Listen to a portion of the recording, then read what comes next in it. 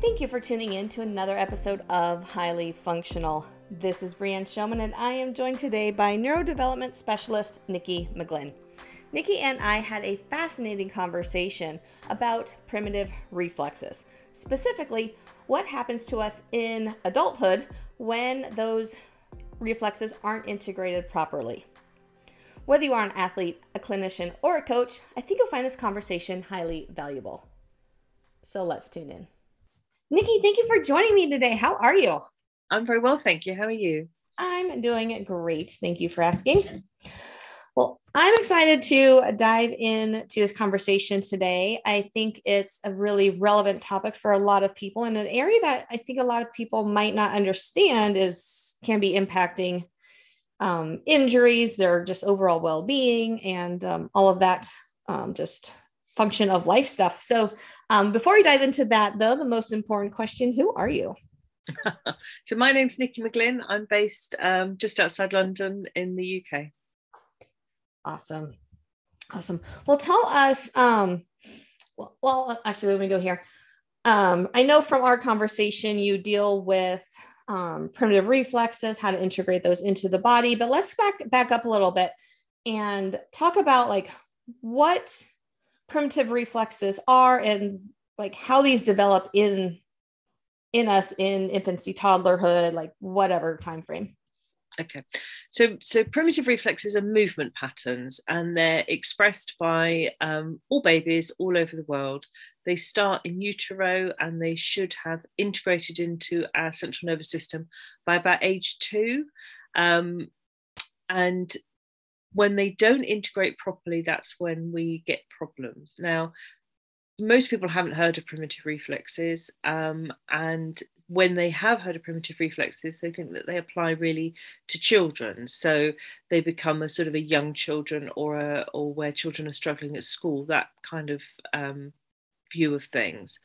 But if we have retained primitive reflexes, or if they have re-emerged due to accident or injury or trauma, then they can affect us as adults as well. So it can be a problem right through from childhood all the way through to adulthood. And it's never too late to work on them.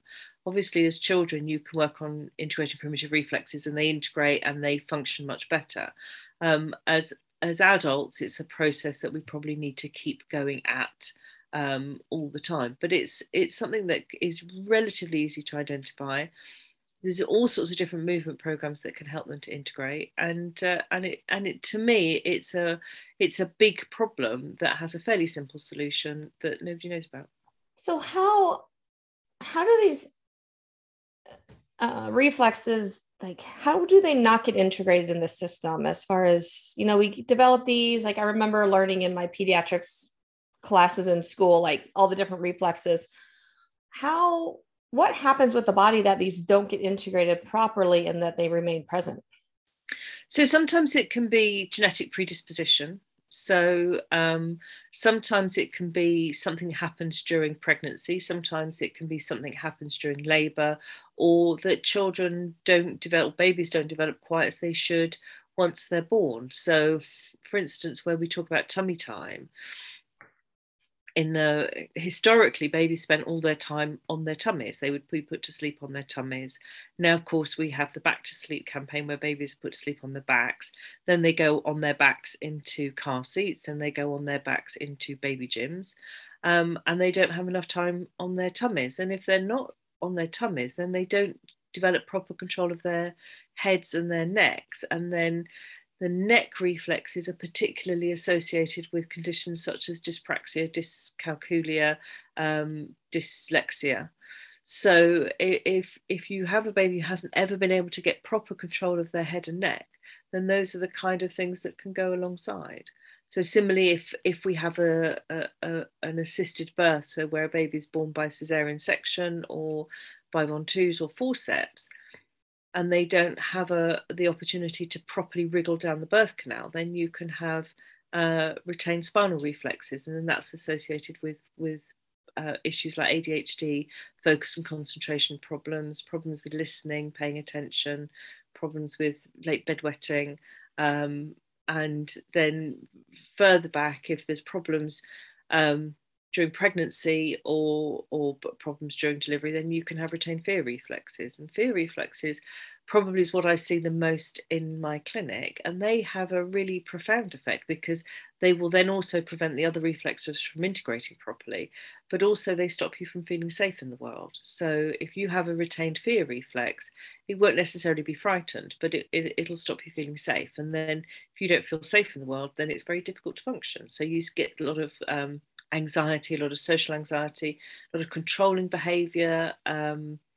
There's lots of issues associated with fear reflexes, allergies as well, poor function of the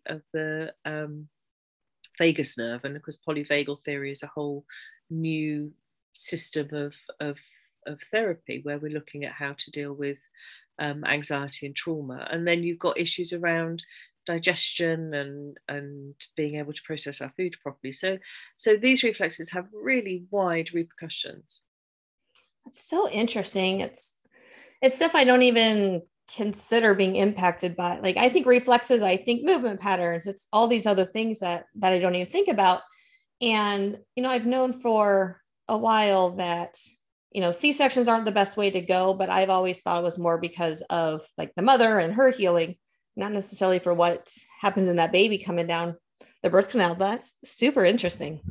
When you think when a baby's born, that whole birthing process, that whole positioning, the wriggling down the birth canal, and then that whole movement out of the birth canal with that twist and that head coming back, that's all reflex responses. So if those reflexes don't have a chance to exhibit themselves properly, then that's when we develop problems. It's not to say cesareans aren't amazing and life-saving and all the rest of it, but what we have to be aware of is that there are implications. So if we're aware of those implications, then we can do things to correct them. So if you have a baby who's born by cesarean section, there are things you can do to moderate the implications of that birth process, so that they don't develop the issues that we see sometimes in clinic. Okay, interesting. So fast forward, since most of the people who listen to the show probably have had kids or maybe have young kids recently, but just thinking about the injured athlete, what sort of things could be going on from a primitive reflex standpoint that is contributing to some of these like constant injuries that people get? So that's the piece that I find really interesting is that when you sustain an injury and you keep sustaining the same injury and there's no real explanation for it, then it could be the fact that there are reflexes sitting behind that are causing that problem. So I talked briefly about neck reflexes. So you have 3 neck reflexes. Tonic labyrinthine neck reflexes, which is the forward back one, and asymmetric tonic neck reflex, which goes from side to side. Now, this reflex has a lot to do with understanding you have a right side and a left side of the body and being able to get those two parts of the body to integrate. If that isn't working properly and you have tension down one side, then you're more likely to sustain an injury on that side.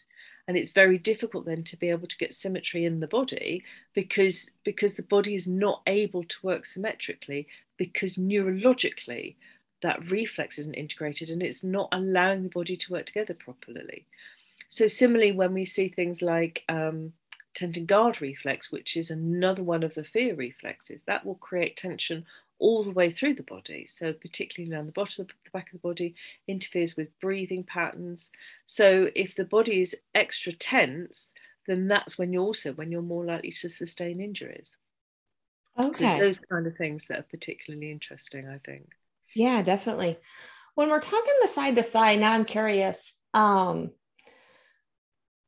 is like, if you don't have awareness of one side or less awareness of one side, can that also be contributed to like torticollis or like absolutely problems that we have just because they're always wanting to like look one direction? Absolutely. So and when you think that the reflexes are all about movements, if you have something that has restricted movement right at the beginning, so torticollis or talipes or one of those sort of structural developmental problems, then also that's going to interfere with your ability to move in the womb and with your ability to move once you're born. So absolutely, it will predispose you to having more of those kind of issues. And also it will those kind of conditions will not allow those reflexes to integrate, and the unintegration of those reflexes will kind of exacerbate that problem that you have. So by working particularly on those kind of patterns, it can be incredibly helpful. Okay. So actually, before I go there, as far as working on the patterns, I know you mentioned, which is really fascinating to me, because for me, the reflexes make sense for the movement side of things. But you also mentioned emotional, mental, like it impacts a lot of things there. How does not getting those primitive reflexes integrated impact those other areas of our life? So excuse me. So from a mental and emotional perspective, because those reflexes allow the brain to make connections within itself, so backwards to forwards and inside to out, if those connections aren't well made, then you have emotional issues. So back to the neck reflexes, because they are particularly affect processing in the prefrontal cortex. So things like being able to plan and understand information, they can then cause a problem with there. So with the spinal reflexes, then they may have an effect on the connections in the limbic system. So in the limbic system is your emotional brain anyway. So if your emotional brain isn't well connected up to the prefrontal cortex, then you have problems with controlling those kind of explosive emotions. So, and similarly, if your fear reflexes are active and therefore you're much more hypervigilant, then that also has issues around those kind of explosive reactions, being able to form relationships, make sense of things. So that's really how they make it, and they have a really profound impact. So and interestingly, simple things like hand reflexes have big implications on being able to form relationships, because hand reflex is all about holding on and letting go. So if you have issues about holding on to people and letting go of people, then that then has issues around being able to form and build relationships, healthy relationships. That's really interesting. Isn't it? So interesting. Let's take a quick break to talk about Venga CBD. I absolutely love CBD because of what it can do for the body with decreasing inflammation, increasing recovery, and enhancing sleep. Venga has an awesome product in the Ultra Gels to enhance recovery, and also has their sleep product, which is amazing for both the recovery aspect because it has the CBD, but also the sleep aspect because it has a compound called CBN as well as melatonin. The other thing I absolutely love about Venga is it is made by athletes for athletes. So it is a highly tested product to ensure that it is high quality and is clean. I encourage you to go check out Venga CBD and test it out for yourself and see if you get the same benefits that I do. You can check out all of their great products by going to getyourfixpt.com/VengaCBD. And if you use my code GetYourFix at checkout, you can save an extra 20%. You can also check out all of my partners at getyourfixpt.com/partners. And now let's get back to the conversation. The other thing that's coming to mind, and I may be totally off course here, but we all know those people who have these big goals and never achieve these goals and always like have trouble getting there. Is the that fear reflex part, like, can that be part of it as far as? Oh, I'm sure. I wouldn't say I don't have empirical evidence for that, but I'm sure that is the case, because if you have issues with not feeling safe, and then that translates into issues around being seen, if you don't want to be seen, if you have, there's two main reflexes we look at: the fear paralysis reflex and the moro reflex. Fear paralysis reflex shuts down the system. The moro reflex is really about fight flight. Okay. So if you have an active fear paralysis reflex or even a mildly retained fear paralysis reflex, and you put yourself in the position of being successful and therefore more seen, that can be absolutely terrifying. So yes, I think for some people that will then stop you from making that next step forward. Okay. Yeah, it just kind of like, to me, it makes sense, but I wasn't sure if there was any connection there or not. You mentioned, going back to the physical side of things, you mentioned as far as neck reflexes, when those are missing with the tightness, with the pretending one side isn't there or not realizing one side is there. When it comes to the spinal reflexes, what sort of things are we looking at happening to the body in those situations? With spinal reflexes, I think predominantly there's three spinal reflexes. The one that we tend to focus on is one called your spinal galant reflex, which sits either side of the lower spine. And when that's still active, that gives you lots of problems with being able to be still. So children and adults who can't sit still, often it's because that reflex is still active. Now, in children, if you touch it, it's really tickly and it makes them jump. In adults, they learn to lock that down. So they lock down the lower portion of their spine, either on one side or both sides, depending on where the reflex is retained. And then that then gives you issues around being able to mobilize your lower spine and your pelvic area. So from a sports perspective, that causes lots of problems. I'm sure you've seen that, where people just cannot get that part of their body moving, or if they do, it's very stiff and awkward. And then also that then translates into things like irritable bowel syndrome, because those muscles are so tight on the lower back and back problems generally, back problems, hip problems, pelvic problems, where the muscles are just so tight. And then if you have it retained on one side, you can then end up with scoliosis further up the back, where the back then tries to adjust to allow for that stuckness lower down in the back. Okay, interesting. And then going down a little bit further, what sort of things, reflexes, can we be missing in the legs? Or sorry, what sort of reflexes could be still primitive in the legs, causing us issues?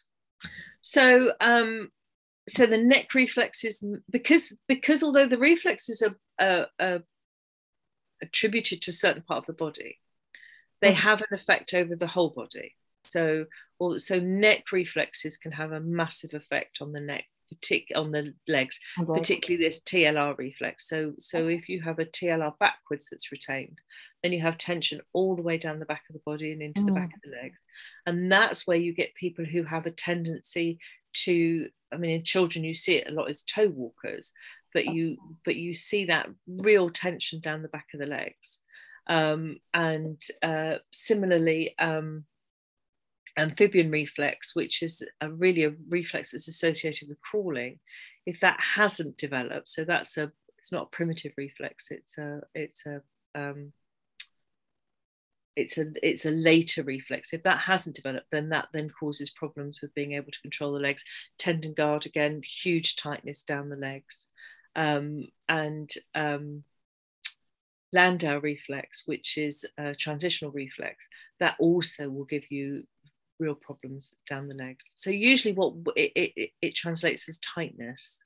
Okay. But then that being said, neck reflexes are also associated with hypermobility. So because the information that's going through to the joints isn't correct, so you end up with, I mean, obviously this isn't conditions like Ehlers-Danlos loss, although reflex integration will improve conditions like Ehlers-Danlos loss, but where people just have hypermobility, then sometimes that can be to do with retained neck reflexes. And conversely, when you're looking at somebody with cerebral palsy, where it's that over tightness, then again, reflex integration can help the muscles re-educate so that you don't have so much tightness in the system. Okay. You know, the whole like tightness and hypermobility combination actually makes sense to me, because so many times I find like people are just hypermobile, unstable in joints. And so that body just tightens up to protect it. So that combination there definitely makes sense in my mind. So from because I see everything through that reflex lens. Yeah, absolutely. But from that reflex lens, what I'm seeing, the hypermobility and the tension, is because that reflex is retained. So what you're seeing is the tension through the body to stay upright, and the hypermobility because the information, the feedback loop isn't working correctly. Okay. So how do we go about, especially, once we're in our 40s, 50s, like obviously we're past the infancy age where these would integrate. How do we start integrating these things into our system? So there's movements and lots of different movement programs out there that you can find. So really anybody who's running a neurodevelopment movement program will give you movements that will allow those reflexes to integrate. Now, the issue I've found with adults is that they don't integrate permanently, that it becomes something that you have to do like forever to keep those reflexes in the system, in the central nervous system, rather than active in your system. But that being said, it isn't a lot. It's depending on which system you look at, it can be just a few minutes, not even every day. Once you've developed to a point where function is improved, then keeping it going is a lot easier. So maybe 10 to 15 minutes, probably not even that, if maybe 3 or 4 times a week would be enough to keep those reflexes settled. Okay. Now, are there ways that we can test ourselves to kind of figure out, is it a reflex issue, or is it kind of a process of elimination? Well, normal traditional things aren't working, so let's look at this next.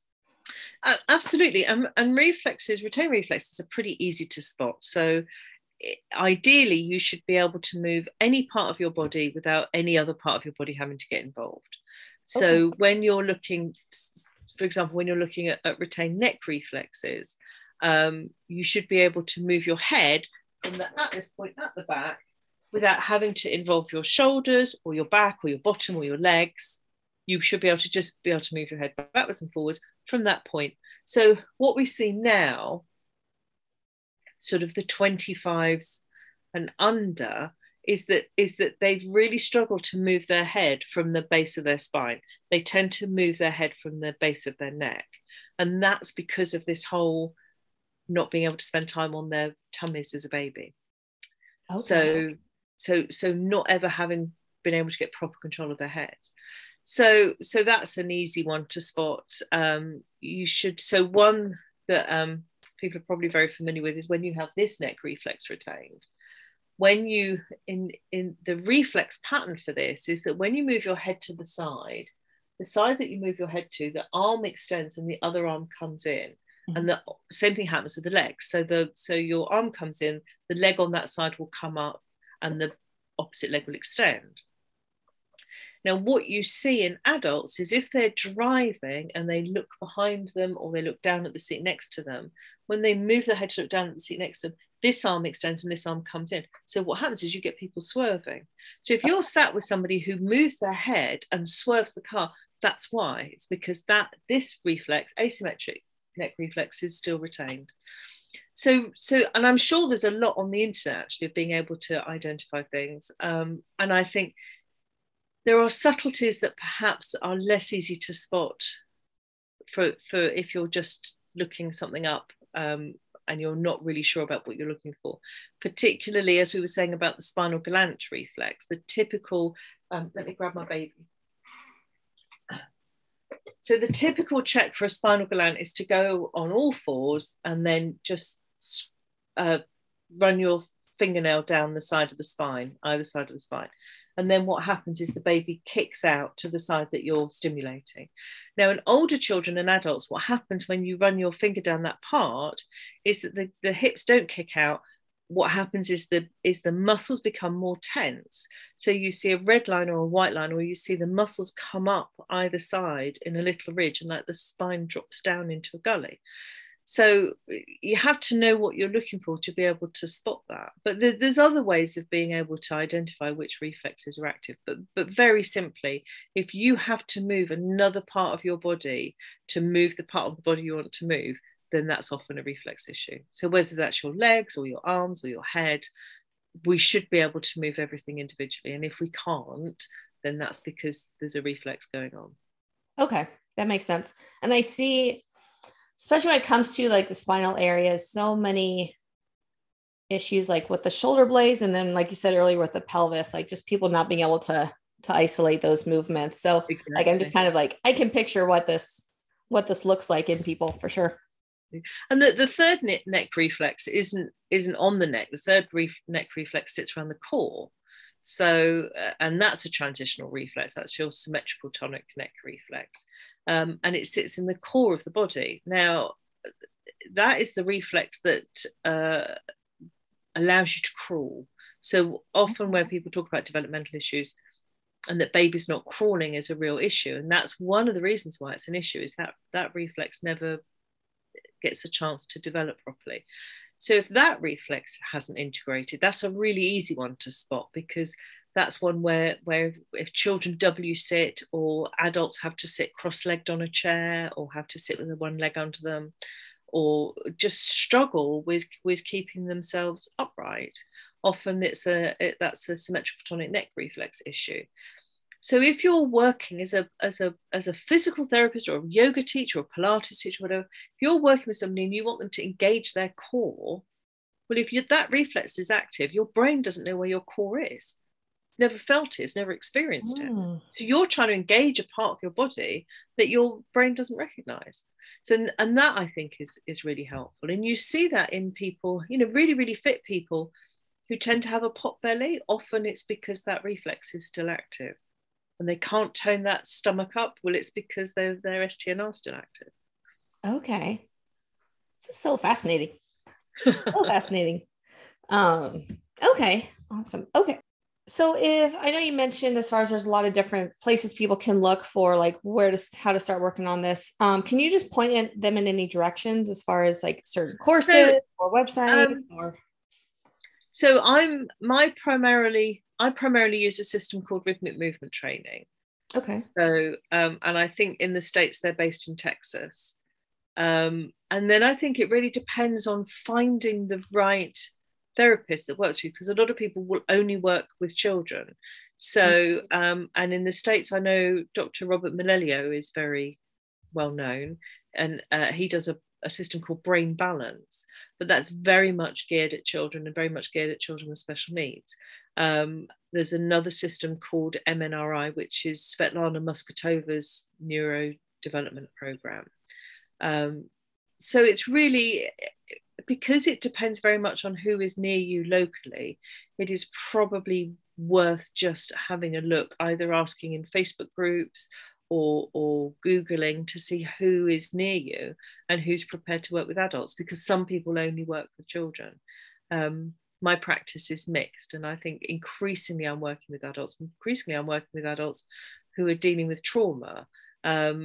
And I think primitive reflexes are often the missing link in trauma recovery. So we're back to the fear reflexes again.